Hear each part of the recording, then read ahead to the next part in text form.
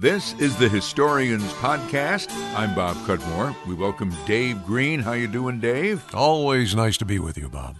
Well, Dave, we're going into the new year, and we have launched our 2017 GoFundMe campaign for the Historians Podcast. A little bit about that at the beginning on this episode. Our goal is going to be $3,500 this year, which, Dave, as you know, is a lot of money. That's a bit of it. Bit of money. But last year... Enough to pay your dentist bill. That's true, or pay the bills for the Historians Podcast. Last year, we raised $2,600, which covered most of our expenses.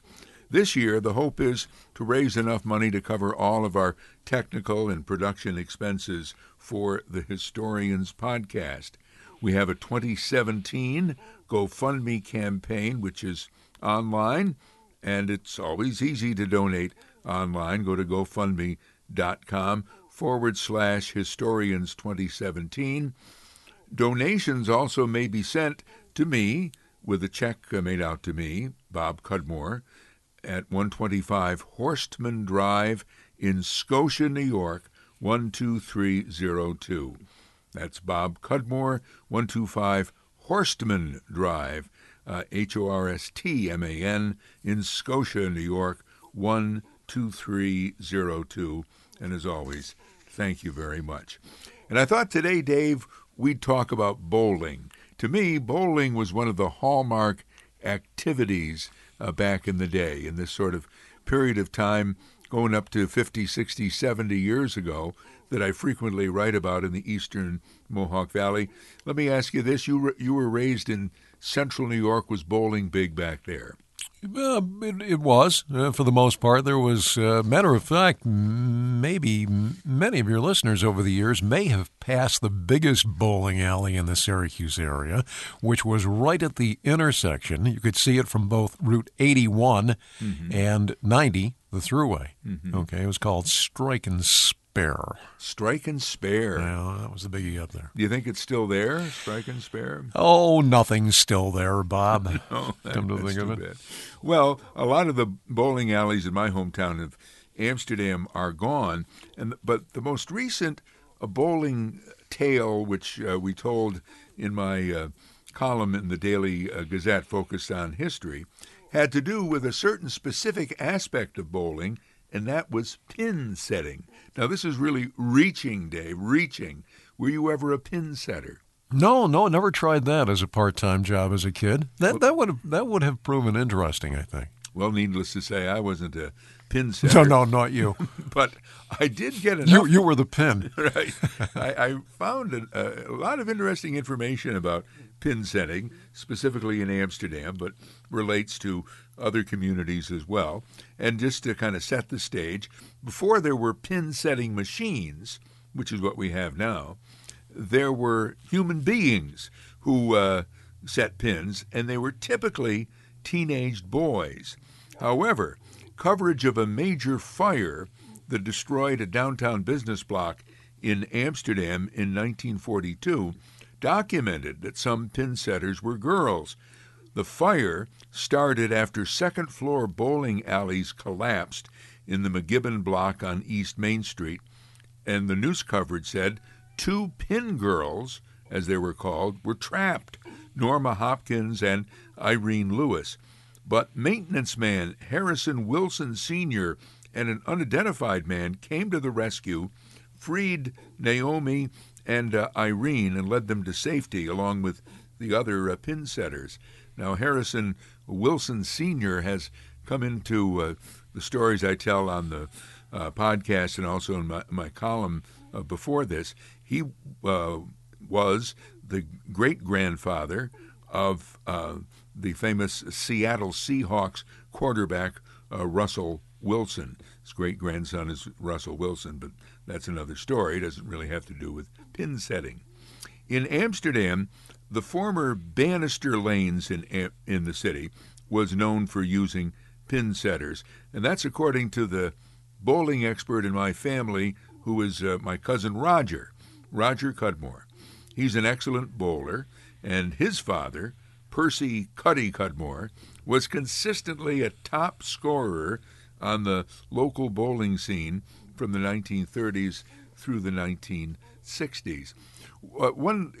An aside on an aside here, talking about bowling, my uncle Percy, he was like my father. He was a bit older than my father, but Uncle Percy was born in England, 1905, I believe. They came over in 1911, so he came to America as a little boy. Pretty much spent his whole life in Amsterdam, where he worked in the plumbing firm of Keller and Company. He married one of the Keller women, if you will, and he worked there. He also served in World War II, fighting in Italy and elsewhere. But he was a great bowler, and this went on, Dave, for years.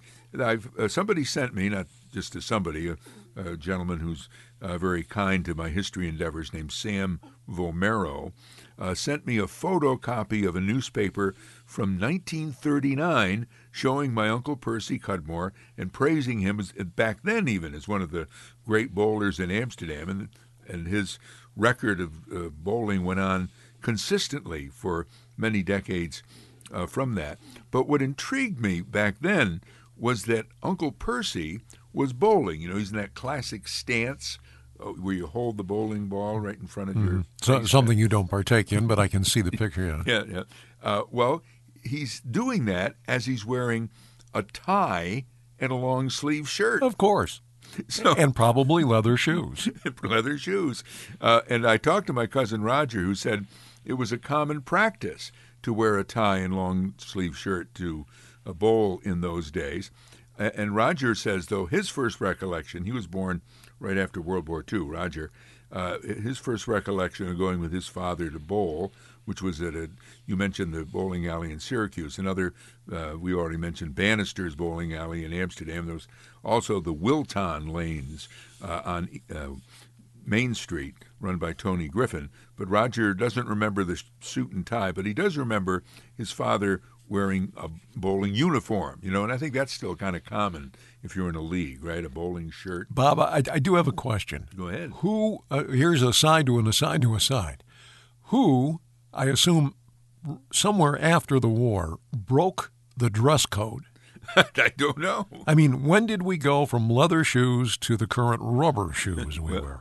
Well, I don't know, except Roger said his recollection in the 50s, he said, quote, "The tie thing must have become old hat." That's it. Somebody was sick and tired of all right. No, that dress code lasted well into the 50s. Oh, yeah. No, it lasted into the 60s. Yes, and in fact, it would apply to women as well, because my Percy's wife was a woman named Pansy Keller Cudmore. She was a bowler. Her twin sister, Daisy Keller Sager, was a bowler. And Roger produced for me a picture of his mother and his aunt dressed up to bowl, and they're all wearing dresses, for one thing, which match, as he pointed out, in their bowling league. That visual is ingrained in our brains, Bob. Indeed. Another little aside, I guess, on my Uncle Percy, is that he was this consistent bowler, getting like 290s, 270s, 280s in many games, rolling in the 700s up, for decades. But he never rolled a perfect game, even though Roger, for example, Roger Cudmore, his son, who has done bowling most of his life, has had a dozen or more perfect games. And Roger said, and I've heard this from other bowlers, that they have sort of changed the logistics of the alley. It was harder to get a strike. They put in a curved alley. Right, in the old days. So they're cheating me. Well, I don't know if it was really done on purpose for the score, but, bowling is a participatory sport, right? Yeah, it's a one-man sport. Yeah, and so people like big scores. Right, and they obviously took it seriously. Right. So, making it so it's easier to get a strike, it doesn't really surprise me. But let's go back to setting pins, and let's explain the system at the Bannister lanes in Amsterdam, which was in one location to move to another in the city of Amsterdam. It first was on Division Street with 8 lanes on the first floor, 8 lanes on the second floor. Ultimately, it moved to Church Street old mill buildings. Really? Bowling alley on two separate floors on top of each other? Yeah. I never heard of such a thing. Well, if we go back to the beginning story. It's serious stuff. Yeah. This, the McGibbon block downtown, I mean, the bowling wasn't on the first floor. The bowling was on the second floor. All right. So, and the people on the first floor had a real headache. Yes, they did. Bang, bang. But Roger said he and his brothers, Gary and the late David Cudmore, bowled at Bannister's. The cost for 3 games and shoes, Roger reported, was $1. And there are those shoes. You got to rent the shoes. And Roger looked into becoming a pin setter, but never did. But he did explain how it worked at Bannister's. At Bannister's, and this needs, a little visual. The story attention. has all kinds of possibilities. At Bannister's, the pin setter would step on a lever in the pit area behind the bowling lane, and spikes would come up on the lane. The pins that had holes in the bottom, and the pin setter set the pins on the spikes. I get it. And released the lever, which lowered the spikes. Efficient. Right? And then when somebody bowled, the fallen pins, which they called dead wood, had to be cleared from the alley, and the bowling ball had to be picked up, put on a track, and pushed to return the ball to the bowler. All of this done by a machine these days. That seems simpler than what I perceive a few years later with the big machine coming down from the top. Yes. Well, and the pins spinning around and dropping in and resetting. Right. Well, there was an intermediate step. I mean, the Bannister's alleys, had it was all done by the pin setter. But by the time 2 other Amsterdam natives, who I've known for many years, David Dybus and Norbert Krasinski, by the time they got to be pin setters in the early 1960s, there was a machine did some of the work, but not all of it.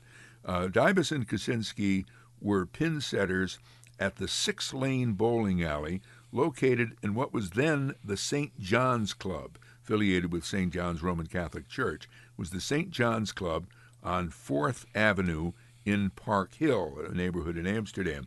Today, that building still exists. It doesn't have the bowling alleys anymore. It's now the Elks Lodge, but you can still see the wood with the bowling lane markings in what is now the Elks Ceremonial Room.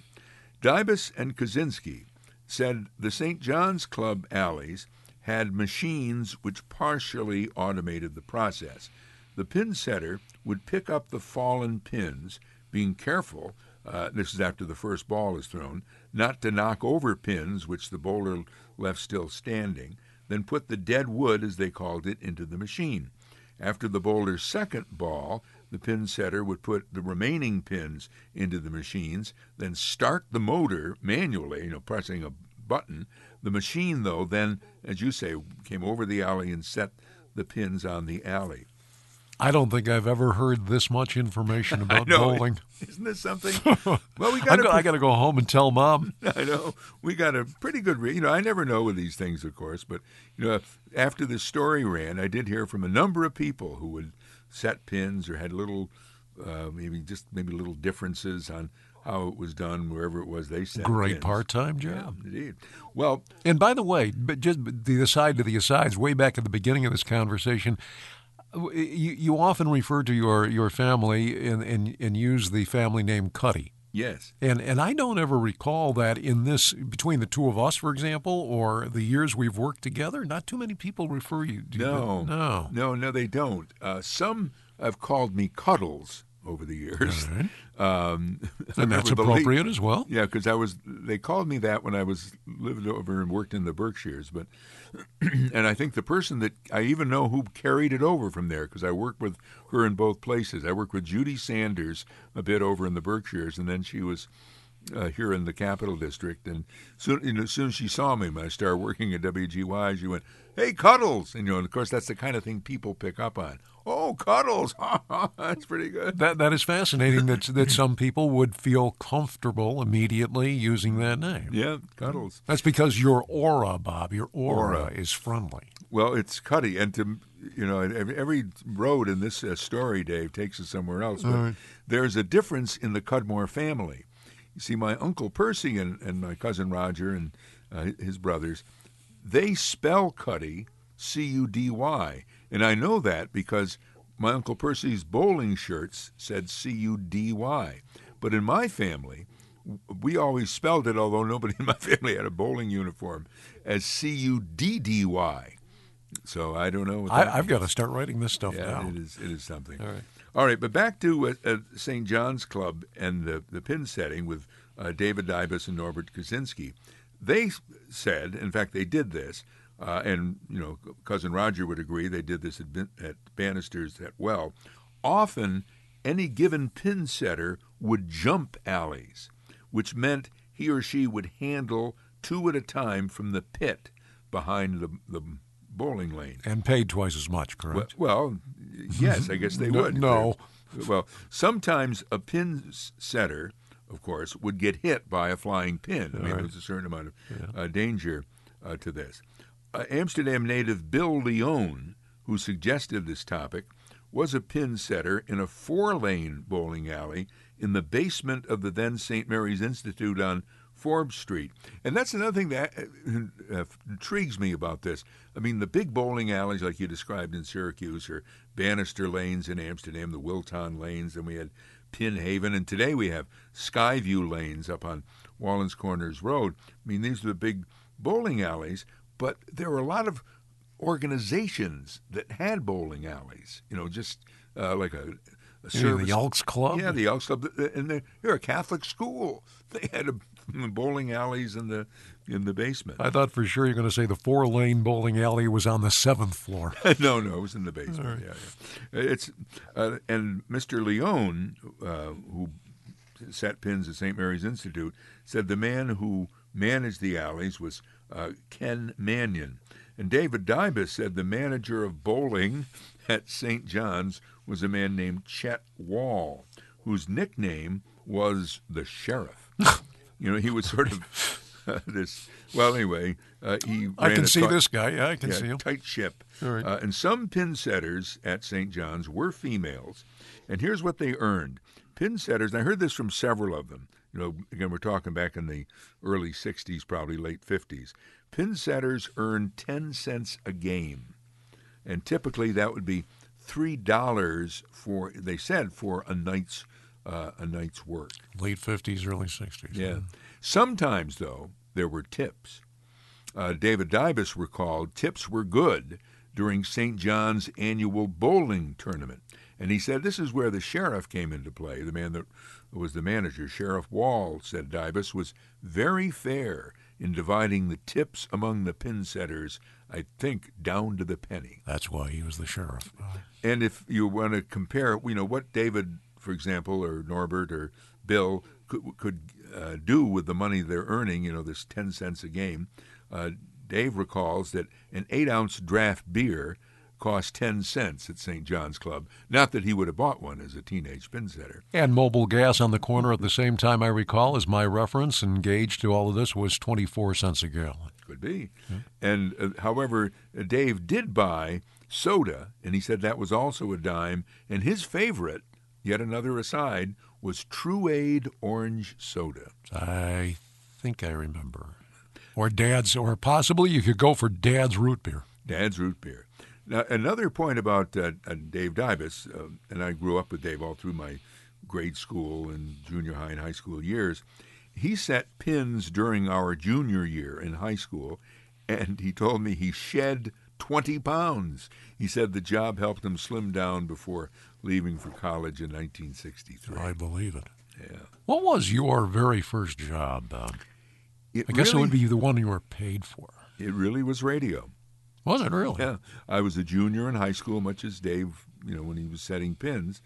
And I got a job as a Sunday announcer at WCSS in Amsterdam.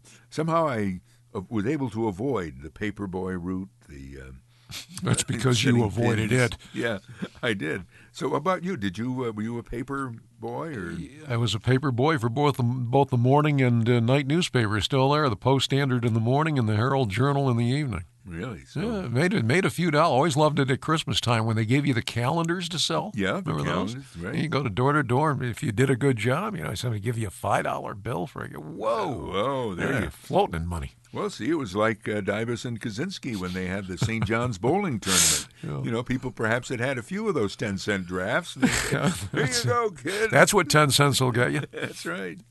Well, and also, and I guess I've really sort of exhausted the bowling story, and maybe you're glad to hear that, Dave. I'm not really. I'm still with you. Okay, but it occurs to me there's a little link between the bowling story, and I did want to bring up the Eccentric Club. I like that name. Well, it is an unusual name, and it's the name of a private club in Gloversville, New York.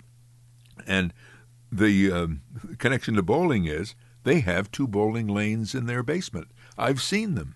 In fact, the Eccentric Club has kind of had a resurgence in recent years. They have their own building in downtown Gloversville, and they've got the bowling lanes working. And, I was down there, and I can't recall if they actually have to set the pins. They may, or they may have some kind of machine that does it. But it's just something that, the members, after they sit in those plush armchairs you think of in a private club, and they go down in the basement, they bowl a couple of games. Well, is it not true that there's a bowling alley in the White House?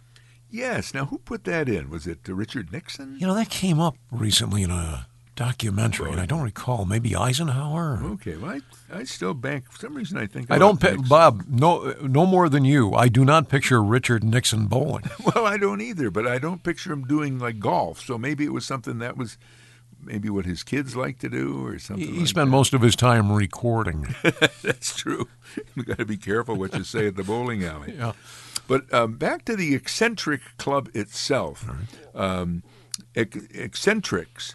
If you want. How is that defined? Well, I actually looked that up to do the story. It's defined as a person of unusual beliefs or unusual actions. But, not, there's like a difference between being eccentric and being insane. Where is that fine line? I don't know. But in fact, I've sometimes heard said that, an eccentric is somebody who's got money and is indulged for his or her maybe unusual things like, collecting soda cans or something like that. But that on the other end, it could be the poor lady who took in all of the cats at the other end of town. It could be. But the Eccentric Club has existed in Gloversville, or eccentrics have banded together at a Gloversville social club for over 130 years. It started in the 1870s or 80s, as I recall. And one early member, whose name, because I've looked up a number of the clippings about the Eccentric Club over time, an early member, Asa Barrett Peake, took credit for coming up with that name. He said he came up with the name, or he thought that would be a good name for the club, after reading Jules Verne's 1873 novel, Around the World in 80 Days. Peake wrote, and this was a clipping from the 1930s where he made this statement, he said, quote, "The wager that led to this trip," in other words, the Around the World trip, "was made in a club in London called the Eccentric Club."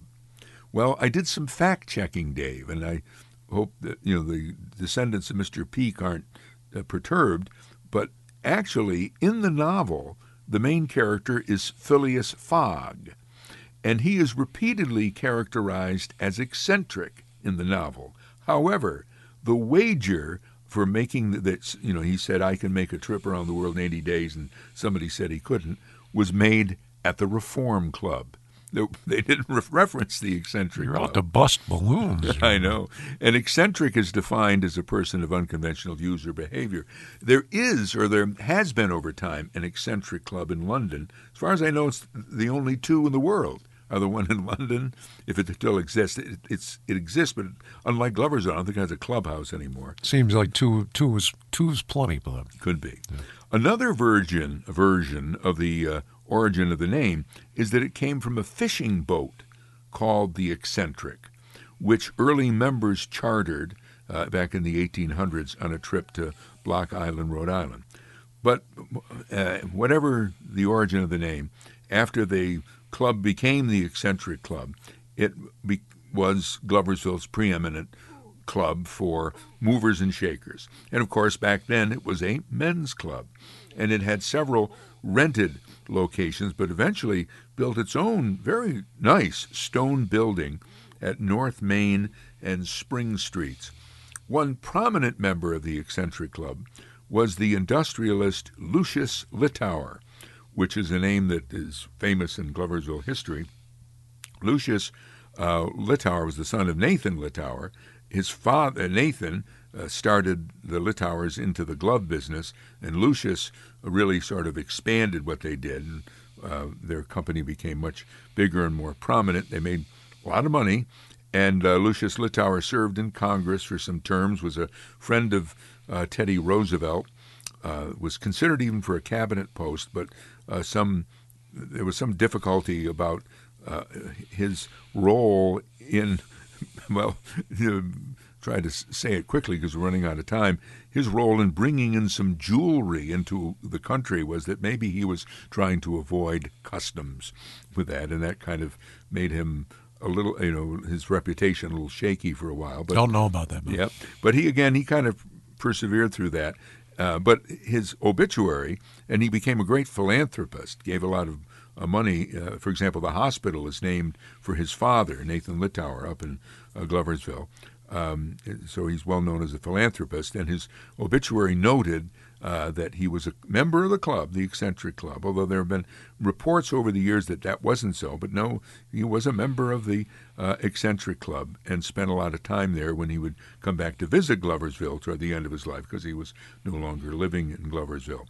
The Eccentric Club began admitting women back in 1983, and by now has had several women presidents. And as I mentioned, they've recently been embarked on a building or a refurbishing program. They have a nice entrance, and they've fixed up the entrance. And at last report, a man named Bob Phillips is currently president of the Eccentric Club. Enjoyed that story. Yes. I mean, I don't think I've ever belonged to a club. No, nor have I, actually. And the fact that the people who did well in the industries up there and then turned around and gave all that money to establish hospitals, what a great thing. Yeah, that is a great thing. In fact, there's a statue of Lucius Littauer, not on the grounds of the Eccentric Club, but across the street where he, and it was unusual in that it was built in his lifetime, like in the late 30s. Otherwise, he accomplished something. Right. And now it kind of escapes me why it was in the location it was in. The location became a high school, and now it's a housing complex in Gloversville. But Lucius Littauer, and now to correct the record, I did belong to a club when I was in high school. I was in the Model Railroad Club and the Debate Club. All right. No, I was in the radio announcers club. There. I mean, exactly. You need to define what a club is. A small group of people who huddle in the corner or something officially set up, and we meet once a week. Yeah. Well, it runs the gamut, as you say. Right. And I think in general, and we're just out of time. That's one of the changes in America. We don't have as many clubs like in the bowling story. I referenced the St. John's Club. And also True. The Elks Club, which still exists, but, for example, the St. John's Club does not. Well, Dave, we're about out of time, as they say. I thank you very much for joining us, and I think that 2017 is going to be a big year. I think so as well. You've been listening to the Historians Podcast. I'm Bob Cudmore.